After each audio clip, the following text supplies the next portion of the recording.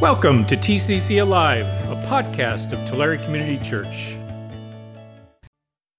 Hey church, welcome to TCC Online. I'm so glad that you've tuned in today to worship the Lord, to dig into His Word, and to allow some time to wrestle with the Holy Spirit through discussion and self-reflection.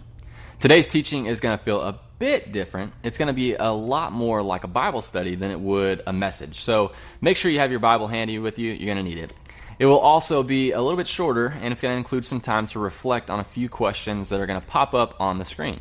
Now, there's a couple of different ways that you can handle these questions, all right? So if you're watching today with your family and your friends, you're sitting in your living room, on your couch, in a group of 10 or less, of course, then you can press pause when you see the questions and take some time to answer them in the best way that you can.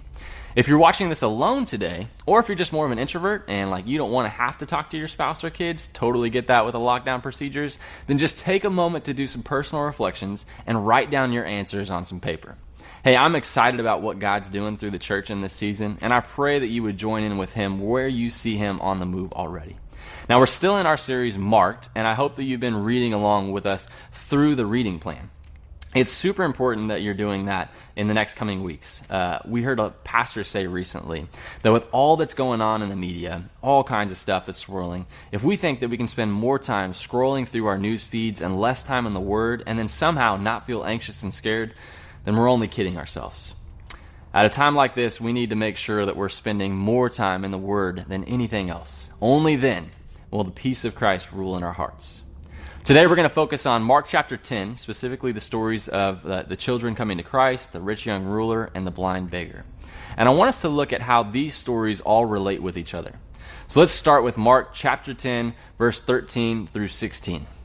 It says, people were bringing little children to Jesus for Him to place His hands on them, but the disciples rebuked them. And when Jesus saw this, He was indignant. He said to them, "Let the little children come to me and do not hinder them, for the kingdom of God belongs to such as these. Truly I tell you, anyone who will not receive the kingdom of God like a little child will never enter it." And He took the children in His arms, placed His hands on them, and He blessed them. Now this is a beautiful story, and a story that reflects the character of Christ in such a great way. These were little kids, some of them babies even, who were being brought to Jesus by their parents for a blessing. And some of the words used here point towards something like a dedication. The same words are also used when referring to a sacrifice in other places in the Bible. So it's painting this picture of parents bringing their kids to Christ, saying, we are giving our kids to you. We're going to allow you to raise them up. We're going to raise them up in your ways, and we are seeking your blessing. But the disciples, they tried to step in and stop the parents from coming to Jesus. And you have to remember when reading through Mark that out of all of the Gospels, Mark presents the disciples in the worst possible way.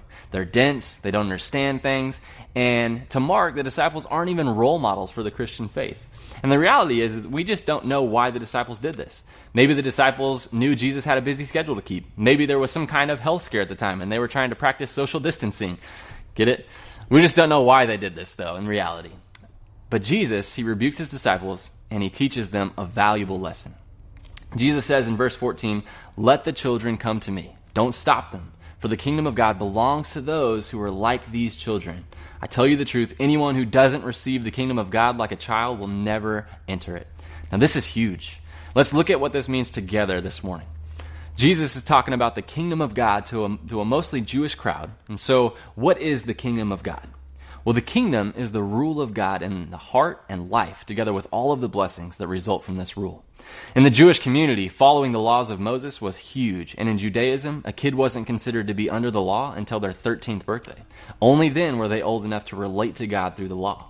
So by Jesus saying to His followers that Jewish kids could receive the kingdom, was basically saying the law that you're set on following, it's not the way to enter God's kingdom.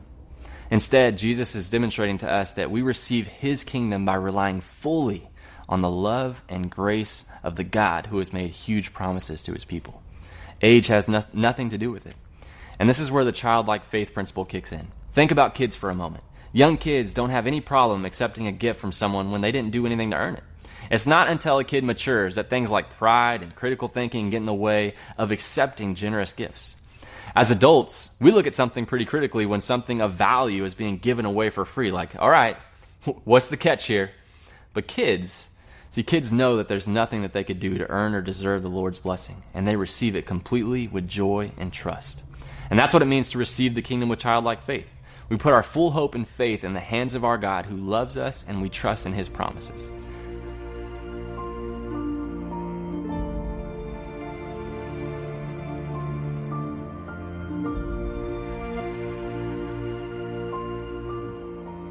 This idea continues as we look at the rich young ruler in verses 17 through 25. As Jesus and his disciples are leaving, a young man rushes up to Jesus, bows down and says, "Good teacher, what must I do to inherit eternal life?" Now there's two things that you need to underline or highlight right there. The young man calls Jesus good teacher, and he says, "What must I do?" Now those are important. Let's start with good teacher. Jesus was a good teacher, a rabbi, and a good one at that, the best. But no other rabbi had ever been called good teacher. Being called good meant being sinless and perfect, and in Judaism, only God was called good by Jewish teachers. So Jesus notices this, and not in a disagreeing sort of way, but as a way to force the young man to truly think about what it was that he was saying. He asks him, "Why do you call me good? Why do you call me good?"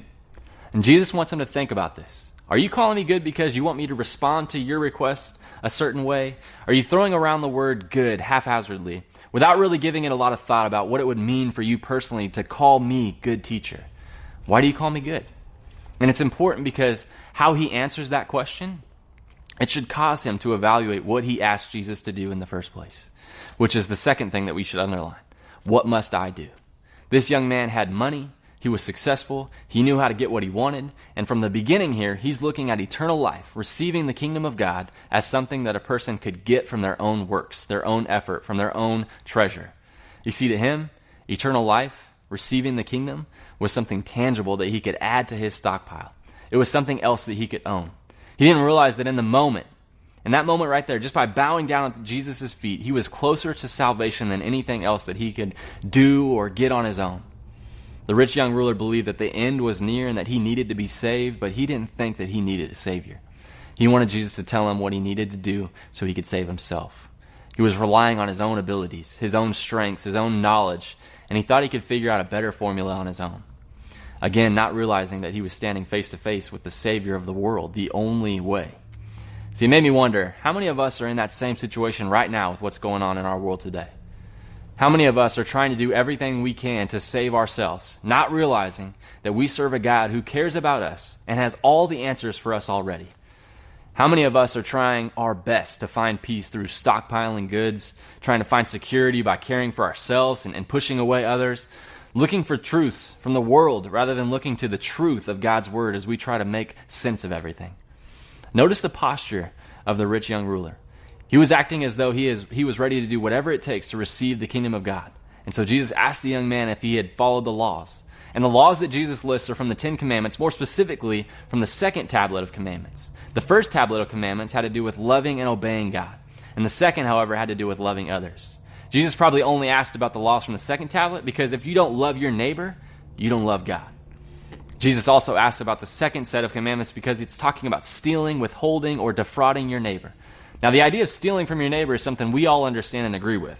But the idea of withholding carries with it the idea of withholding anything that should be theirs, whether that's reputation, wages, knowledge of the gospel, help in times of need, or, toilet paper, right?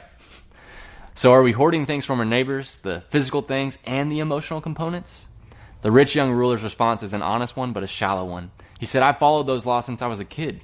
And we have no reason not to believe him. In his interpretation, he hadn't acted on any of those laws outwardly. But Jesus taught in the Sermon on the Mount that it's not just about our actions, it's about our heart. We can have a heart filled with adultery even if we never commit it. A heart that's filled with murder even if we never follow through. A heart that steals even if we've never stolen so much as a piece of gum. See, God cares about our hearts as much, or if not more, than our physical actions. So what's been in your heart this week? As you read the news, as you look at your neighbors, as you watch viral videos from grocery stores, if your heart could speak, what would it be saying? Would it be God-honoring? If the rich young ruler would have thought about this law in this way, there's no doubt that he would have acknowledged the need for a Savior, that he, by himself, was unable to fulfill the law. But he didn't. And yet, Jesus still looks at him with a look of genuine love, realizing that this was truly a good person, that this kid had done his best to follow the law, but it wasn't enough. And rather than scold him or correct him, Jesus plays along with the young man and says, "So you want to earn your way to eternal life? How about this? Do it all. Sell everything and give away all your money to the poor and follow me." Now, this isn't Jesus telling you that it's okay or it's not okay to have money or to give all of your profits to the poor. It's also not Jesus agreeing that you can earn your way into heaven by giving everything you own away. But the rich young ruler immediately realized the weight of the Lord's request and what his God was in his life, realizing that he could never take his money out of the top spot in his life, and he sadly walked away. This was Jesus' way of saying two things. You can't earn your way to heaven, and trust in me. We know this because the disciples who witnessed this, they asked Jesus what he meant. And again, Mark paints the disciples as a bunch of airheads. But the disciples believed what most Jews believed at the time, and that was that being rich was a sign of God's approval. So if the wealthy can't be saved, then who can be saved? And Jesus says, exactly. Humanly speaking, no one can be saved. But through God, everything is possible. No matter how kind and considerate a person may be, human goodness can never earn entrance into God's kingdom. We can contrast the dependence of a child with the independence of a rich man. Jesus indicated that it was much more likely that the child would inherit the kingdom of God than the rich man. See, a child is dependent on the parent to protect them, to care for them, to keep them alive even. The rich man lives an independent life.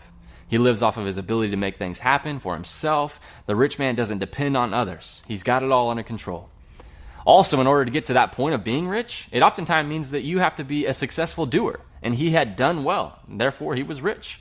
And if you follow that line of thinking through, it would be very easy for a wealthy person to think that salvation and a relationship with the Lord is also a matter of just successfully doing. But in reality, it's about humbly receiving like a child.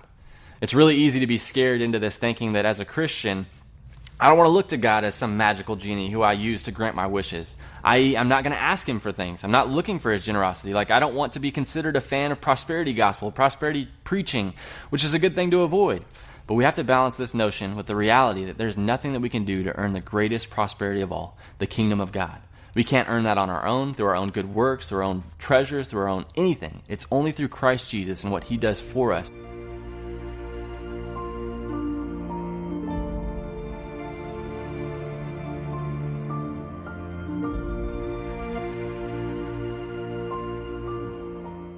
Which leads me to our last story of the day. Then Jesus comes to Jericho, and he's leaving town, and this blind beggar named Bartimaeus hears the commotion, and he catches wind that Jesus of Nazareth is in the area. Bartimaeus must have heard the stories of the miracles that Jesus had performed, and he believed in them because he begins to shout out as loud as he can, "Jesus, Son of David, have mercy on me." And people nearby responded by telling Bartimaeus to shut up, be quiet. And it's crazy that people were so upset with the beggar's voice on this day, because we know that at this point in history, a beggar would prop himself up in the same spot at the same time every day. So you know people have heard this guy begging for change, asking for people to help him. But now all of a sudden, him speaking up is a big deal. Maybe it's because yelling at the Messiah wasn't deemed appropriate to those who were followers of Christ. There was no reverence in that type of behavior. Maybe it's because some people weren't ready to believe that Jesus was actually the Son of David. Maybe it was because they were afraid of what the religious leaders would say and do if this got out of hand in the city. Or maybe it's because the enemy has no problem with us begging for stuff as long as we're not begging for God. The enemy will oftentimes encourage you to keep begging as long as it's for stuff in order to keep you in a cycle of brokenness and need.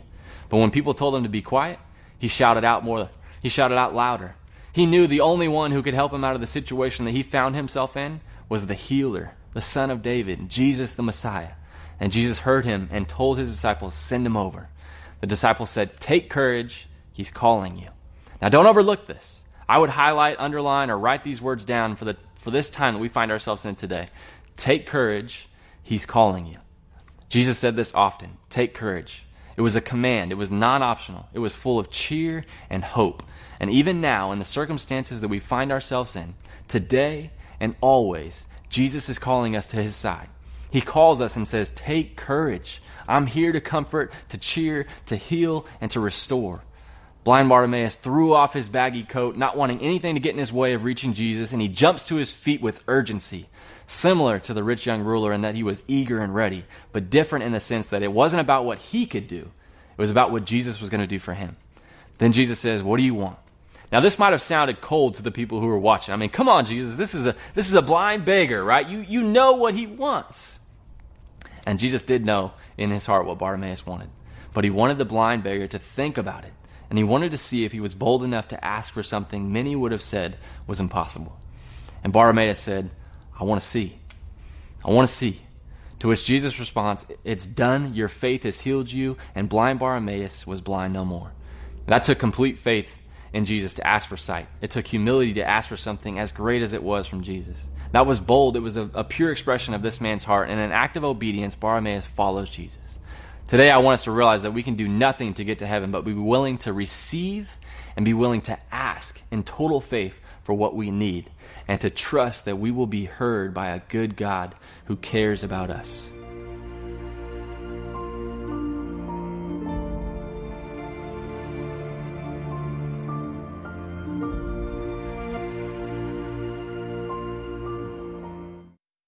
Would you bow your heads and pray with me today? Father God, thank you so much for this opportunity that we have to do church, to experience your goodness, to experience your word today, wherever we're sitting, in different houses, in different groups. Lord, thank you so much that you still reign, that we can still meet together, that we can still fellowship as a community of believers. God, I pray that we would take this word to heart, that we would be bold when we come to you, that we would experience what it is to have a childlike faith yet again. And God, that as we continue to live out what this looks like, our childlike faith, our obedience, our boldness, and our prayer lives, that people would begin to look to us, and they would see a sense of calmness, a sense of peace, and they would say, what is it that allows you to be peaceful in this moment? And God, that we would be able to see that as doors being opened for an opportunity to share the good news of the gospel, to share the good news of your Son, Jesus. God, we thank you for this opportunity that we can spend some time together this morning. In your name we pray. Amen. Well, hey, thanks for joining us for our online service. We're so glad that you tuned in. Yeah, and as part of our worship on a weekly basis is we give our tithes and gifts to the Lord. And so inviting you to do that. There's a number of ways you can give online. That's available for you here, or you can mail in your tithes and gifts to our office. We're open, and we are eager to stay connected and to pray for you. And if there are prayer requests, keep those coming in. Our care elders are active right now, as our deacons are as well, to meet needs both within the church and within our community. But now as you go into your week, know that you have a God who cares for you, that He's a good Father, and now go in that peace. Amen.